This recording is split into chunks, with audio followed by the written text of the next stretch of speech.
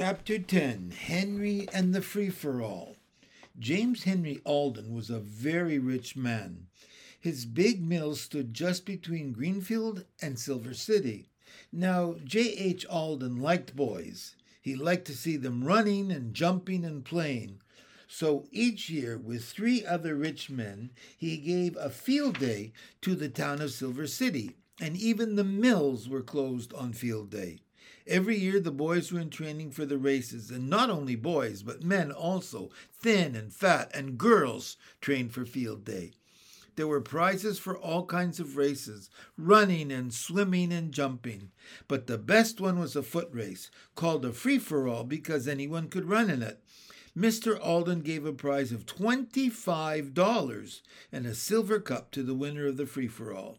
Sometimes a boy won the race, sometimes a girl. Once a fat man won the race. On field day, Henry was cutting the grass for Dr. Moore. Suddenly, the doctor stopped his car in the street and called to Henry. "Hop in," he said. "Today is field day, and I want you to see the races." Henry hopped in, and the doctor started the car. "I'm sorry I can't go," said Dr. Moore, "and I want to know all about it. I want you to tell me who wins each race." Soon Henry found himself sitting on the bleachers. By and by a small boy climbed up the bleachers and sat beside him. Then a man called, "Free-for-all! Come and get ready!" "What is that?" asked Henry. "A free-for-all." "Don't you know?" asked the small boy. "Didn't you see the one last year?" "No," said Henry. The boy laughed. "That was a funny one," he said. "There were 2 fat men in it, and some girls and boys. The boy over there won it. You should have seen him. He ran so fast you could hardly see his legs at all." Henry looked at the winner of last year's race. He was smaller than Henry, but he was older. Suddenly Henry stood up and quietly left the bleachers. He went to the room where the boys were getting ready for the race. "Do you want to run in the race?" a man asked him. "Yes, I do," replied Henry. The man gave him some track clothes to put on. "Where did you train?" he asked. "I never was trained," said Henry. "These boys have been training all year," remarked the man. "Oh, I don't think I'll win," answered Henry, "but I like to run. It's lots of fun, you know." "So it is," said the man, "so it is." Henry could hardly wait for the race to begin. He loved to run, but at last the race was called. It was time to start. Henry was number 4. Now, Henry began to think. "It's a long race," he said to himself. "I must go easy at first." The bell rang. Off went the runners down the track. In almost no time, Henry was far behind most of the other runners, but he did not seem to mind this. "It's fun to run anyway," he said again to himself, and he tried to see how easily he could run. All at once he had another thought. "I have tried to see how easily I can run," he said to himself. "Now I'll try to see how fast I can run." Then all the people began to see how fast Henry could run, really. He ran faster and faster, and soon he passed the 2 girls ahead of him. Then he passed a fat man and a little boy. The people began to shout, "Number 4! Number 4!" He was the kind of race they loved. "Faster, faster!" cried Henry to himself. "I can run faster than this." And so he could. He passed number 25 and then number 6. And then he passed number 5 and then number 10. Only one runner was ahead of Henry now. It was number 16. Then Henry began to think of winning the race. He knew how much the $25 prize would mean to Jessie and the rest of the children. "I'm going to win this race," he said to himself. "I must pass number 16. He ran faster. He could see the line at the end of the race. "Number 4! Number 4! Number 4!" shouted the people. "He's going to win! Hooray!" When Henry was near number 16, he put his head down and ran as fast as he could. He passed number 16 and went across the line. He'd won. The people shouted and shouted. Some men held Henry up high and carried him to Mr. Alden for the prize. Then a man asked, "What is your name, boy?" Henry did not want to say. He did not want to tell his name, so he answered, "Henry James." Now, this was Henry's name, but it was not all of his name. At once the big sign said, Henry James, number 4, winner of free-for-all. Here is the prize, Henry James, said Mr. Alden. You can run well, my boy. I like to see you run. He gave Henry a silver cup and the $25. Then he shook hands with him. Just then, Dr. Moore came along and climbed up in the bleachers, but Henry did not see him. The doctor laughed to himself as Henry James shook hands with James Henry. At last, Henry got away from the people and started back to Dr. Moore's. He had the $25 prize in his pocket. When Dr. Moore came home and found Henry cutting the grass, he laughed quietly to himself. I just got home, said Henry. I will tell you who won all the races. Dr. Moore did not tell Henry that he had been up in the bleachers. He let Henry tell him all about the races. And who won the free-for-all? He asked. I did, said Henry. You did? Cried Dr. Moore. Good for you. What are you going to do with the money? I'll give it to Jessie, answered Henry. Good, said the doctor again. When Henry arrived at the Boxcar with the $25, he found dinner ready. Jessie had boiled up the rest of the vegetables and put butter on top. The children began to eat, but, hungry as they were, they stopped when Henry told them about the race and showed them the silver cup. They were so excited that they couldn't eat. You won the race, Henry? Cried Jessie, delighted. Oh, I'm so glad. You can run fast, Henry, said Benny. I'm glad you won the race, too. He looked at the silver cup. I said my name was Henry James, said Henry. That's right, said Jessie. So it is. You didn't have to change it. Are we rich now, Henry? Asked Benny. No, not very, really, said Henry, laughing. By the way, I bought something for supper. Jessie looked in the bag. There were some fat, brown potatoes in it. Oh, I know how to cook these, cried Jessie happily. They will be good. You just wait. I can't wait, said Henry, laughing. Then he went back to work. After dinner, Benny played with the dog. Benny, Jessie said suddenly as she hung her dish towels up to dry, it's high time you learned to read. No, said Benny. No school now. Jessie laughed. No, she said, you can't go to school, but I can help you. I wish I had a book. We could make a book, said Violet. We have all the papers left from bundles. So we could, replied Jessie. But what could we use to make the words? We could use a burn stick out of the fire, said Violet. So Jessie put the end of a long stick into the fire and burned it black. Then she used the burned end to make words. Won't Henry be glad when he finds Benny can read? Asked Violet. Now Benny did not want to learn to read, but he liked to watch the girls make the book. Jessie made the words see me in the book. She called Benny, but he could not tell see from me. Don't you see, Benny, said Jessie. This one has an S. It says see. This one has M. It says me. But Benny did not see. It's too hard for me, he said. I'll tell you, Jessie, said Violet at last.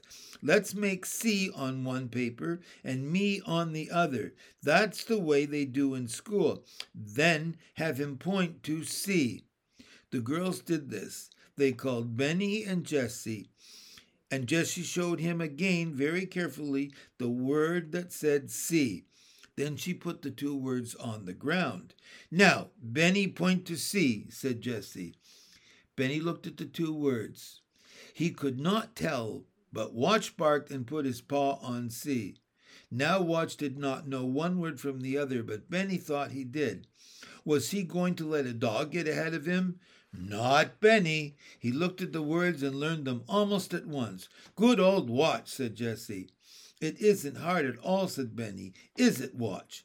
Before supper, Benny could read. See me run. I can run. Can you run? Good boy, said Jessie. Now I must get supper. The children started up the fire and washed the potatoes in the brook. Then Jessie put wet papers around them and put them in the fire under the hot stones. "Are you going to burn them up, Jessie?" asked Benny. "Oh, no, Benny," said Jessie. "You wait and see." When Henry came home, he found Jessie rolling the potatoes out of the fire. They were very black.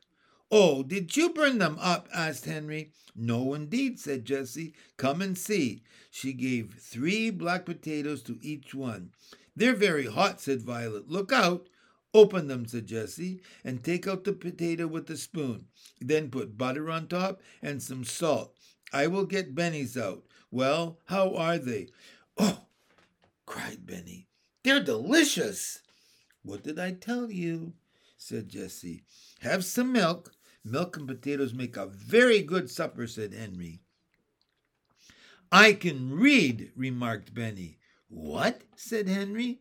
"Yes, he can," said Violet. "He learned this afternoon, and go and get your book, Benny." Benny liked to read now. "It is not hard," he said. "Watch can read too." "Oh, can he?" laughed Henry. "Let's see him." "Watch is too tired now," said Benny. "I will read to you." Benny read out of his new book. "Good old Benny," said Henry. "Come to bed now. You must be tired with all that work, and I am tired too." Chapter 11. The Doctor Takes a Hand. The days went by happily for the Boxcar children. They found more treasures in the dump, and Henry worked every day for Dr. Moore. One noon, Henry came home with some new stockings for Benny. Benny was very happy about them and made everyone admire them. And when Jessie looked at the new stockings, she had a happy thought. She carefully washed Benny's old stockings and hung them up to dry. That afternoon, she and Violet sat down, with the workbag between them, to make a bear for Benny. "You must make a tail too, Jessie," begged Benny, watching her put on the arms and legs and head. "Bears don't have tails," said Jessie. "Your old bear didn't have a tail." "But this bear must have a tail," replied Benny, knowing that Jessie would put on 2 tails if he asked her to. "What kind of tail?" asked Jessie at last. "Long and thin," said Benny happily, "so I can pull it." "Benny!" cried Jessie, laughing. But she made a tail long and thin, just as Benny had ordered. "What's his name, Jessie?" asked Benny, when at last the bear was handed over to him. "I haven't thought about a name," replied Jessie. "Why don't you think up a nice name for him?" "Well, you made him out of my old stockings. Let's call him Stockings." "All right, Stockings it is," agreed Jessie, trying not to laugh. And from that day on, the bear's name was Stockings as long as he lived, and he lived to be a very, very old bear indeed. One afternoon, Jessie saw how long Benny's hair was getting, and she cut it with Violet's scissors. Benny stood quietly while she did it. But while his sisters were getting supper, he said to himself, "Jessie cut my hair. I'll get Violet's scissors and cut Watch's hair. He will look better." He found Violet's scissors and made Watch lie down on his side. Then he began to cut the hair off. Benny said, "Good dog, Watch. You are Jessie's dog, and so I will cut a J into your hair. Hold still now." Watch lay still, and Benny began to cut a J. It was not a very good J, but it looked a little like one. Soon Benny had cut off all the hair on one side, with the J in the middle. He stood admiring his work, and just then Jessie came to see what he was doing. "Benny!" she cried. "What are you doing?" Then she began to laugh. "Oh, Violet, come and see," she called. "Watch looks so funny." Jessie laughed and laughed until she almost cried. Violet laughed until she did cry. Then she could not stop crying. She cried and cried. At last Jessie made up her mind that Violet was really sick. "You must go to bed, Violet," she said. She helped her carefully into the boxcar and put pine needles all around her and under her. Then she wet a handkerchief in the cold water of the brook and laid it on her little sister's hot head. "I wish Henry would come home," said Jessie. "What shall we do?" When Henry came at last, he looked at Violet and said that maybe she had a cold. Maybe she sat too long by the brook, he said. If Violet is very sick, she ought to go to the hospital, said Jessie. Yes, I know that, said Henry. And we don't want her to go to the hospital if we can help it. We should have to tell her name. Yes, said Jessie, then Grandfather could find us. The two older children sat up with Violet. They put cold water on her head. But after dark, Violet shook all over and Jessie was frightened. She covered Violet all over with pine needles, but still she shook. They could not get her warm. I'm going to get Dr. Moore, said Henry. I'm afraid Violet is very sick. Then Henry started to run. He ran even faster than he had run in the race. Down the hill into the town he ran, until he came to Dr. Moore's house. Please come, he cried. Violet is very sick. The doctor said, come and get into my car. He did not ask Henry which way to go, but the car went up the right road. When they came to the woods, he said to Henry, stay here in the car. He ran alone up the hill to the boxcar. It seemed like magic that he knew where to go. When Dr. Moore came back, he was carrying Violet in his arms. Jessie and Benny and Watch came too. They all got into the car. Are you going to take her to a hospital? Asked Henry. No, said Dr. Moore. I'm taking her to my house. When they stopped at last, Dr. Moore carried Violet into the house and said to his mother, Violet is very sick. We must put her to bed. Mrs. Moore hurried around, opening beds and bringing pillows, and Mary came from the kitchen with hot water bottles, and after a while, Violet began to get warm. Then Mrs. Moore came to get the other children. You must stay here all night, she said. She gave Henry and Benny a big bed, and Jessie slept in a little one. But Violet was so sick that the doctor did not go to bed all night. He would not leave her. He sat by her side until 10 o'clock in the morning. Before 10 o'clock, a man came to see the doctor. Mary told him he could wait, so he sat down in the living room. Soon Benny came in. Where is the doctor? Asked the man crossly. He's up in Violet's room, answered Benny. This means $5,000 to him if he will come down, said the man. Oh, he can't come now, said Benny. What do you mean, boy? Asked the man. What is he doing? He's taking care of my sister Violet, said Benny. She is sick. And you mean he wouldn't leave her even if I gave him $5,000? Asked the man. Yes, answered Benny. That's what I mean. Then the man said, You see, I have lost a little boy, and I think the doctor knows where he is. My little boy is just about as old as you are. Well, if you don't find him, maybe you can have me, remarked Benny. I like you. You do? Cried the man. Come and get up in my lap. Benny climbed into the man's lap. Have you got a dog? He asked. No, said the man. He is dead now, but you can see him in my watch. Here it is. Benny looked at the dog. He looks like a very good dog, he said. I have a dog, too. His name is Watch. Just then, Watch came in with Dr. Moore. Good morning, said Dr. Moore. Benny, you can go and play with Watch. Benny ran out, and the man said, Dr. Moore, where are my grandchildren? That little boy is one of them, said Dr. Moore quietly. That beautiful little boy, said the man. Yes, Dr. Moore. They are all good children, but they are afraid of you. They are afraid you will find them. How do you know that? Asked the man. They have changed their name, said the doctor. He looked at the man in a queer way. The big boy changed his name on field day. You saw him then. I saw him? What did he change his name to? Asked the man. Henry James, said the doctor. The running boy? Cried the man. The boy who ran the free-for-all? I like that boy, so I am his grandfather.